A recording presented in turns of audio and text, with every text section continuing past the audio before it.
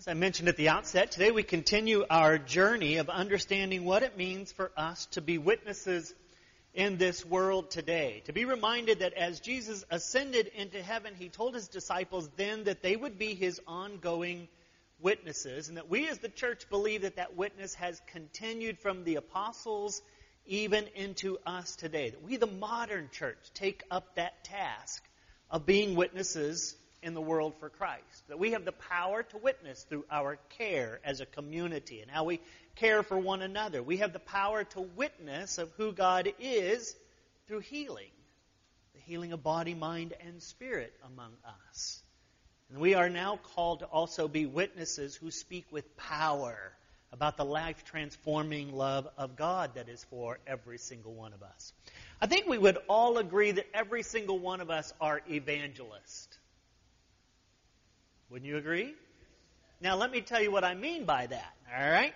We are people who tell stories. We tell stories of events. We tell stories of people. We tell stories of products that make a significant impression upon us. And we go out and we share those stories with other people. And we become evangelists on their behalf because we tell the good news about some of these things. Or we tell about how they have enraged us in some way. So we become communicators who tell with strong emotions these stories.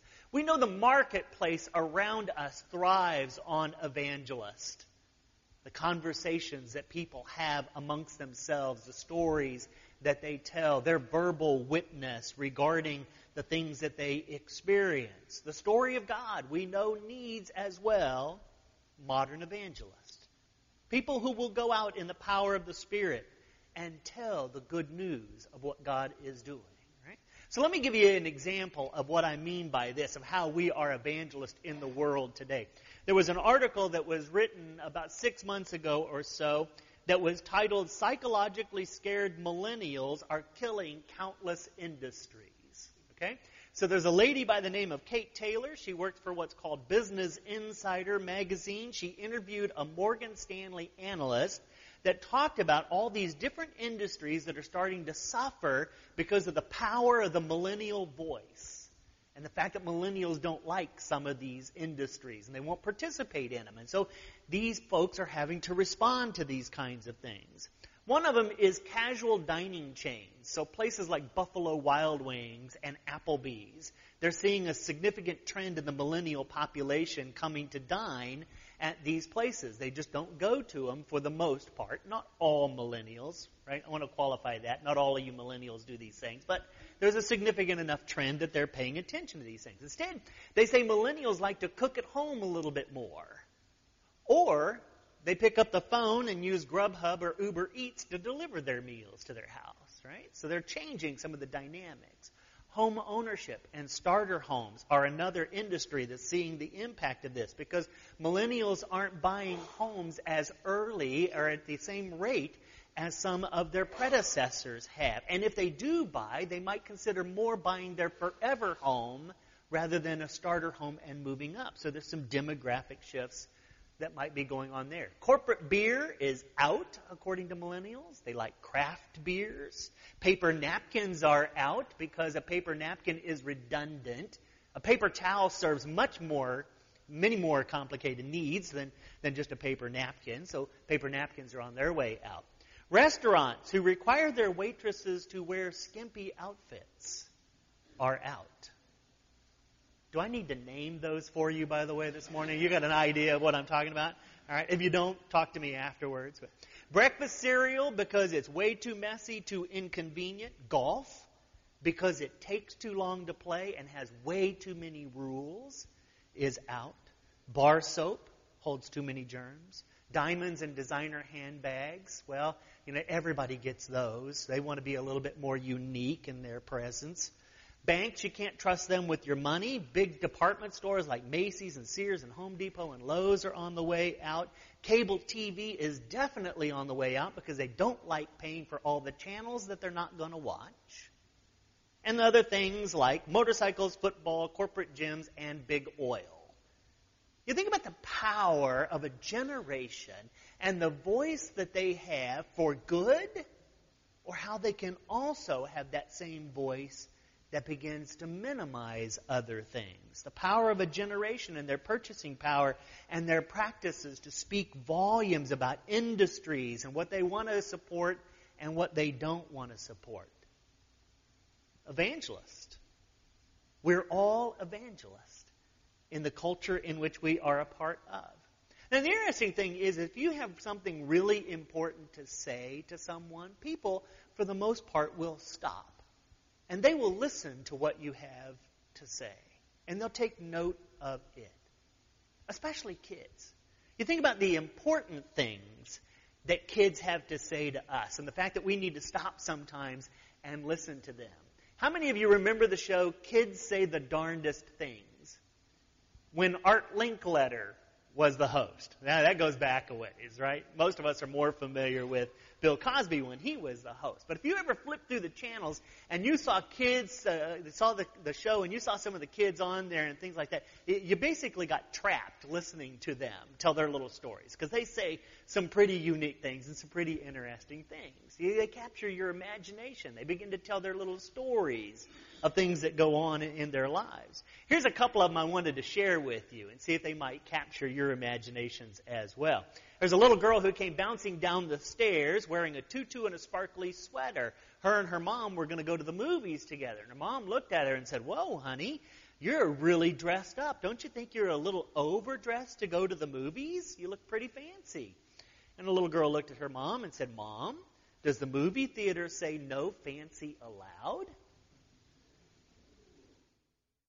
Madeline, age 4, she came into the hospital room after her new little baby brother had been born. The nurse had taken the little boy and swaddled him all up in his little blanket, put his little cap on him, and put him back in the little bassinet thing. The little sister came in. She kind of peered over the edge of it. And she looked at him, and then she looked at her mom and said, "So when is he going to grow arms?"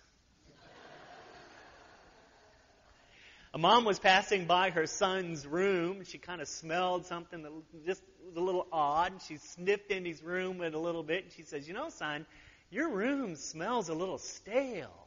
He quickly looked at her and said, "Mom, I don't smell any staleness in here. All I smell is a whole lot of greatness." Oh, come on, that was funny. Are you folks asleep already? Now, here's the one, though, that I thought was rather intriguing. That was one of the stories that came out. It was about a little boy and his father, and they were talking. And the father said to the little boy, he says, "You know, I don't know about you, but the hospital is not my favorite place to be." The little son thought for a second. He said, "Well, Dad, when you were in the hospital, it was really the only place that I could come and see you. So for a short period of time, the hospital was my favorite place." The profound things that kids can say, the evangelist that they become for the things that are important to them. You know, the interesting thing about small children, I find, is that they are unencumbered by maturity and they have not been tainted yet by life's lessons. So they feel pretty free to speak whatever is on their minds. They're not silenced by all these things that we have experienced as adults. They're not silenced by others' opinions. They speak what is unimportant. They speak what's very important. They become free evangelists for what's on their hearts and their minds in that moment. Now you think about the apostles and the life-altering message that they were sharing with the people in Jerusalem, because God had granted them the power of the Holy Spirit to speak on God's behalf, to share with everyone that they came in contact with the story of this Jesus that they had wandered for 3 years with. This man that they had witnessed healing people. This man that they had seen crucified, betrayed and crucified. This man that they experienced as the risen Lord. And they were given the power to replicate his ministry in words and in deeds. Now, some of the people that they encountered would listen to them. Others of them, they would reject them. They would try to silence and suppress the apostles. You think about the scripture that we read last week, right? Peter and John, early on in the book of Acts. They're coming to the temple. It's their time of prayer, 3 o'clock in the afternoon. You remember the story, right? They're walking up on the porch by the beautiful gate, and they encounter a crippled man who'd been sitting there. He's waiting. He's waiting for people to give him financial support. He's begging for them to be able to give him some money so that he might basically survive and live. Peter looks at this man, he sees this man, and he says, you know what? I don't have any money to give you, but I'll give you what I do have. Do you remember what he said to him? In the name of Jesus of Nazareth, you are healed. That's what he gave to him. A promise of healing in the name of Christ in that moment. Then it says that Peter stuck out his right hand, and the man took his hand, and he stood up on crippled legs that were now healed. And he began to walk around, and then he began to shout and praise God. And guess what that did? It caused a commotion on the porch by the beautiful gate. The people began to rush over to Peter and John to see what had transpired because they recognized this crippled man. They'd walked by him many times, day in and day out. They had seen him, and they came to see what had transpired in that moment because here's this man sharing his witness about what God had done for them. Now, the interesting thing of it is it wasn't just worshipers in the crowd on that day. It also says that there were a particular other group of folks there. They were the priests, the captain of the temple guard, and the Sadducees. They saw this commotion as well, and they came over to find out what was going on, to confront Peter and John in this moment. They actually arrested Peter and John, and they put them in jail overnight. And the next day it says that they brought them out before the elders and the legal experts of Torah law. They gathered along with their religious elite, which would have been Annas and Caiaphas and John and Alexander, and members of the high priest family. They brought them before them to explain themselves, what had transpired. But the interesting thing of it is they didn't ask them about the words or the deeds that they had done in that moment. They asked them this question: by what authority and in whose name did you do these things? By what authority or in whose name did you heal this man? Or by what authority or in whose name did you speak to the people about Jesus, about repentance or resurrection? They questioned their power, the legitimacy of it, and their authority. To which Peter, now filled again with the Holy Spirit, begins to witness to them. He gives them a verbal witness of where this power and authority comes from.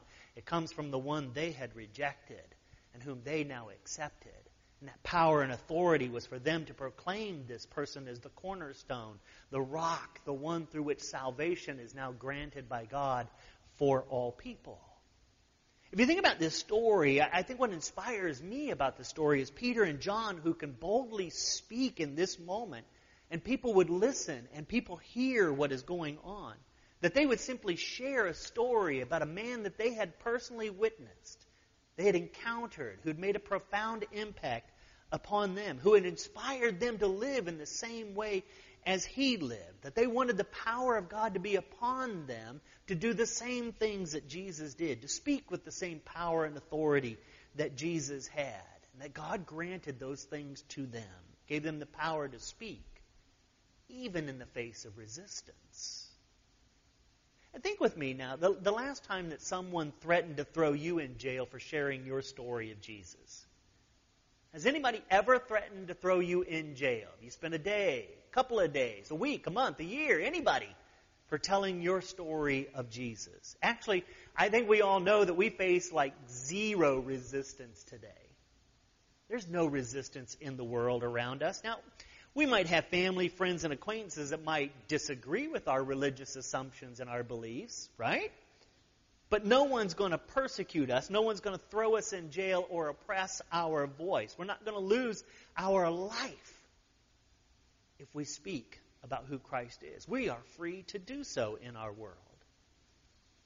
The question we have to ask ourselves is, when was the last time we took up this freedom and spoke about who Jesus was to another person?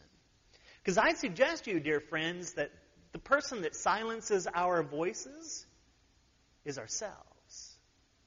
We choose to be silent. We choose not to share our story. And yet our friends, our neighbors, our community that is around us, they can't afford for us to be silent about who God is and what God offers to each and every one of us. That through Christ, hearts and lives can be changed for the better. I wonder how many of us are actually talking about and sharing this life-altering message with others. How many of us does it take to share this message with others? It takes one of us. It takes all of us to share the story of Christ. Because we want something to transpire. We believe that this will perpetuate who God is in our community and among us as well. We want our church to thrive as a community that cares for other people and is growing in its care and its concern for others, right? Our son-in-law, Matt, he's the only son in the Slater line for him, all right? So we're hoping and praying that when he and Brooke decide to have children, that God might grant them one son. They're praying for that as well because they want the Slater name to be carried on for the generations to continue to carry the Slater name. Most of you know our son Jordan got married recently, and Jordan's one of 3 grandsons that carries the Hoffman last name in our family tree. Now, one of his cousins has 2 daughters already, and we're thinking he's a lost cause. The other one happens to be gay. So Margaret and I are praying that when Jordan and Karina have children, if God would bless them, that they might get a boy as well, so that the Hoffman family name might be carried on. They're concerned about these things. Those of us that have family names and family dynamics, we think about these things. We care about it. We hope for it. We pray for these things. For our family to live on, and our family names to live on. Last week I told you a little bit about Walter Brueggemann, right? What did I call Walter Brueggemann last week? Do you remember? The cherry. Thank you very much. Yeah, he's the premier in Old Testament scholarship that's alive today. And I had a quote for you last week. Guess what? You're going to get another one this week as well, right? Brueggemann said this, and I thought this was most profound.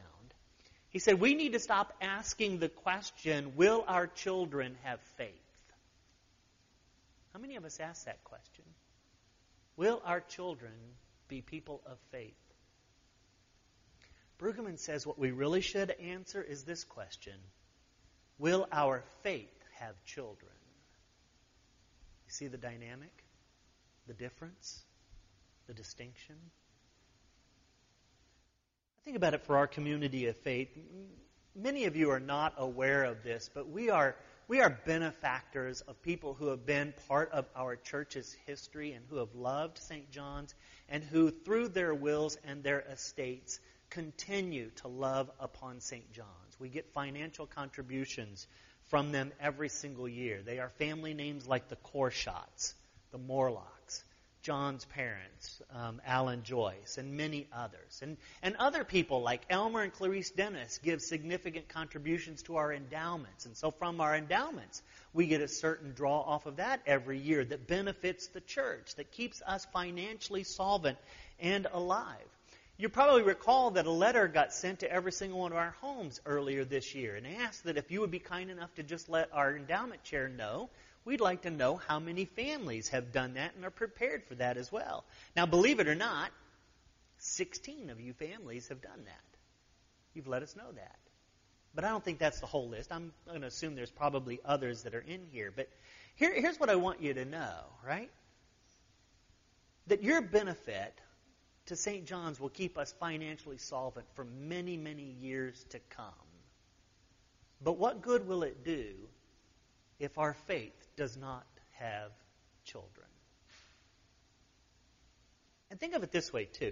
It's not that it's about the preservation of the institution that is St. John's. I look at it this way. It's about the preservation of a community of love and care that is a safe harbor from a brutal world, a place where people can gather together in like mind, in unity, and in faith. For that to happen, it takes each one of us being a witness. A powerful witness in the world around us of who Christ is and what Christ means to us, and to invite others to come and be a part of it. For us to all be evangelists, to tell our stories of things that have inspired us when it comes to our community of faith, that attract us and keep us connected to this community. Because every single one of us are evangelists. We tell stories. We talk about people, events, things like that have made a significant impression upon us. And I'm hoping and praying that Jesus has made a significant impression on you and that you'll go out and tell someone that story. To be an evangelist that tells the story of God's love, mercy, and redemption. So here's what I hope you take away from today. To be reminded that if something makes a really significant impression on us, positive or negative, we are good at telling the story about it. Right? Peter and John, they were eyewitnesses to the ministry, the death, the resurrection of Jesus. It made a lasting impression upon them. They became the eyewitnesses who told the story in the power of the Spirit. They told Jesus' story everywhere that they could.